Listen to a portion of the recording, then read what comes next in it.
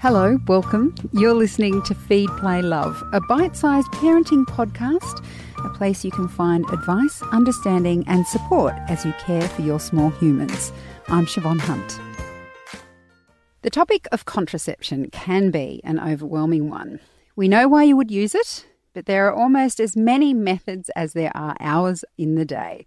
The most common forms of contraception, such as the pill and condoms, fall into the category of short-term or immediate.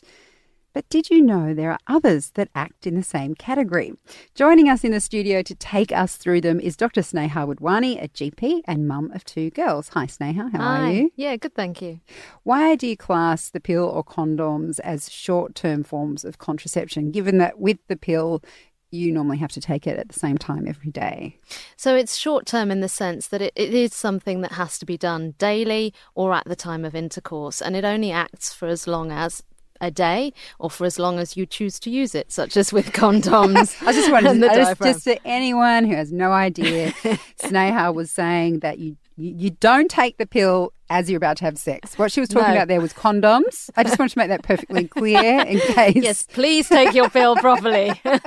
It doesn't work if you're just feeling the urge. And off you go. Does the pill affect fertility in the long term? So the pill, I think what people usually refer to as the pill is the standard combined oral contraceptive pill. Of course, there are 2 types of pill. You've got the progesterone-only pill, which women may use, for example, if they're breastfeeding or if they may not be able to take other estrogen therapy. And then there's the standard combined pill, which has estrogen and progesterone in it. Now, that version, the one with estrogen and progesterone, and indeed with the progesterone-only pill and long-term use of that, ovulation is suppressed.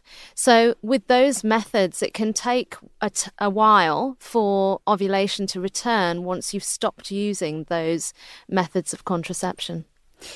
Now, in January, there was a story that was all over the news that the sugar pill is only part of the pill cycle because the Pope requested it. Is that really true? I mean, do you have to take the sugar pill? No, you don't. And in fact, if you lived in Europe or in England, you wouldn't even have the sugar pills. Really? Yeah, so the pill packets in England tend not to have the sugar pills.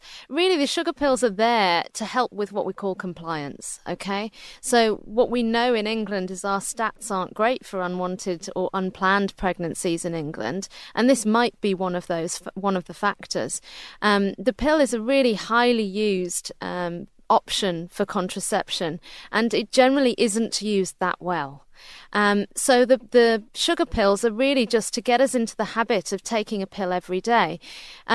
Like I said, in England and in Europe, the pills in the packet, there is only 21 pills in the packet there. So you're relied upon to stop your pill on the last pill in the packet and then have a 7-day break and remember when to start the next one. God, that sounds crazy. What are they thinking?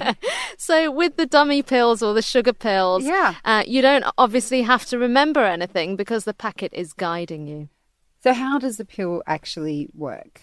So primarily it squashes your own hormone cycle because you are taking hormones from the outside in a tablet form. So your brain and body think that there is plenty of hormone, so your ovaries basically stop producing any.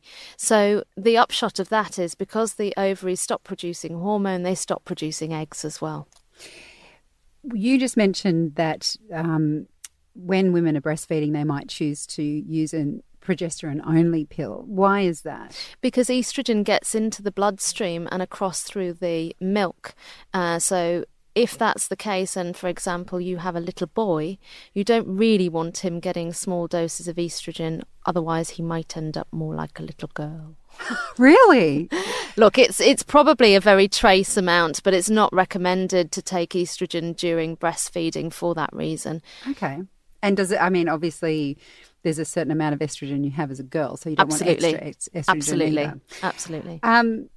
And that idea that many people have, that breastfeeding is its own contraceptive. You're shaking your head. I know. I have heard of how people go, oh, I'm fine. Oh, no, I'm not fine. I'm having Irish twins. you would recommend that if you're breastfeeding and you want to stop another pregnancy, that you would go on a progesterone-only pill. Yeah, absolutely. So for a lot of women, the progesterone-only pill is a convenient, easy way to take contraceptive cover in the sort of early weeks after, you've had your 6-week check. You're feeling perhaps maybe, or maybe not, a little bit more human. Yes. But, you want to take something that's easy. You're not ready to have anything invasive like a long-acting reversible contraceptive. And this is easy to do. The only downside with the progesterone-only pill is that you do have to take it within the same 2 hours every day. So it's not like the combined oral contraceptive pill that has estrogen and progesterone where you've got a 12-hour window. Having said that, most women who are breastfeeding, the baby's on some kind of vague schedule, even in the early days. And so they're usually up at a certain time or round about that, so they know they can take their pill accurately. What about diaphragms and condoms? Obviously, these are the most immediate form of contraception because you have to use it during intercourse. Can these products expire in terms of their use-by date, or is that a myth? No, they can do, certainly. They are made out of latex generally, and they will biodegrade over time. Yes, it's probably a long time before they do biodegrade significantly, but the biggest reason for these devices failing is user error, really. So the male condom, classically, is because it doesn't go on at the beginning and it doesn't come off at the end. It usually goes on somewhere halfway through and comes off way before it's meant to. So that's often the reason why condoms fail. The female diaphragm can be a useful device for women in their perimenopause, for example, or women who've just had a baby who don't, they aren't too bothered if they fall pregnant. Yes, in an ideal world, they might not like to straight away, but they could cope with it and it wouldn't be the end of the world. So for them, and the reason it's good in the perimenopausal group is because that their chances of falling pregnant are quite low anyway. So for example, if they're 50 or in the early 50s, haven't quite stopped having their periods yet, though there is a risk of them falling pregnant, the quality of their eggs and such is probably going to make it quite unlikely. So they may choose to use something like the diaphragm. Now, I have absolutely no understanding of diaphragms. In my whole life, it was always just talk about condoms or pills. How does a diaphragm work, and is there any risk of toxic shock syndrome? So with the diaphragm, generally there isn't a risk of toxic shock syndrome unless it's left up there and forgotten about. But if it's used as per instruction, it's removed after intercourse. So generally speaking, the risk, therefore, of toxic shock doesn't arise. Having said that, my caveat earlier was if you leave it in too long, you forget about it, any foreign body up there could really cause some kind of infection and toxic shock. Now, we have here to talk about natural method contraception. What on earth is that? So natural method contraception is where women may track their cycle. So it's kind of like trying for a baby, but in reverse. Right. Okay. So you're trying to detect temperature changes, mucus changes, tracking your cycle really to work out what's happening in your body at the time that you ovulate and avoiding that fertile time. How effective is that? I've got to say that actually falling pregnant, this is absolutely not scientifically proven, but we used an app and both times we fell pregnant. So obviously there were a lot of things going on there. But if someone is very in tune with their body, is it effective? Look, it's only ever, as effective as the body is. And the thing I think, it goes back to even patients coming to see me saying, I've had a funny period, why has it happened? The body isn't perfect.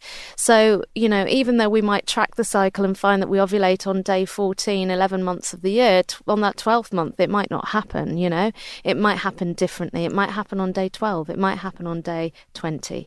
So generally speaking, it's not considered a reliable form of contraception, but women, for example, who are in the perimenopause, or have had the menopause, may use these methods that aren't as safe as, say, if you were 17 or 21, or even in your 30s. And that may be an acceptable risk for them to take. But for most people who want a proper contraception, the natural method isn't that great.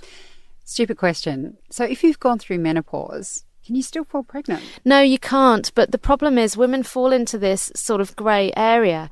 So the menopause really is only officially diagnosed when you haven't had a period for a year. So in that year, you might be very suspicious that you're menopausal, but you might not know for definite. Okay, so when I saw natural contraception on our list of things to talk about, I did think you were talking about the withdrawal method. No. So natural method is different to the withdrawal method. The withdrawal method is basically starting to have intercourse and then your partner pulling out before ejaculation. Now, this isn't very effective at all. I would say it's used a lot. It is used a lot. It is used a lot. And it's a miracle we don't see more pregnancies on it, actually, or perhaps we do. Really, the reason it's not effective is because there are secretions that are released before orgasm, before ejaculation, that contain sperm. So if you're just waiting to the just before, well, you might have already fallen pregnant before, or might have already conceived before that. If there are any men listening, they'd be like, oh, okay. Sneha, thanks for coming in. That was Dr. Sneha Wadhwani, and Sneha has spoken to us here on Feed, Play, Love in previous episodes about various forms of contraception, and you can find them in your podcast feed wherever you see Sneha's name, or just head to our website and search Sneha, that's SNEHA, and our website is babyology.com.au/Feed, Play, Love. Feed, Play, Love is a Babyology podcast produced by Elise Cooper and presented by me, Siobhan Hunt. You can get in touch. We'd love to hear from you. Email us at feedplaylove@theparentbrand.com.au. See you next time.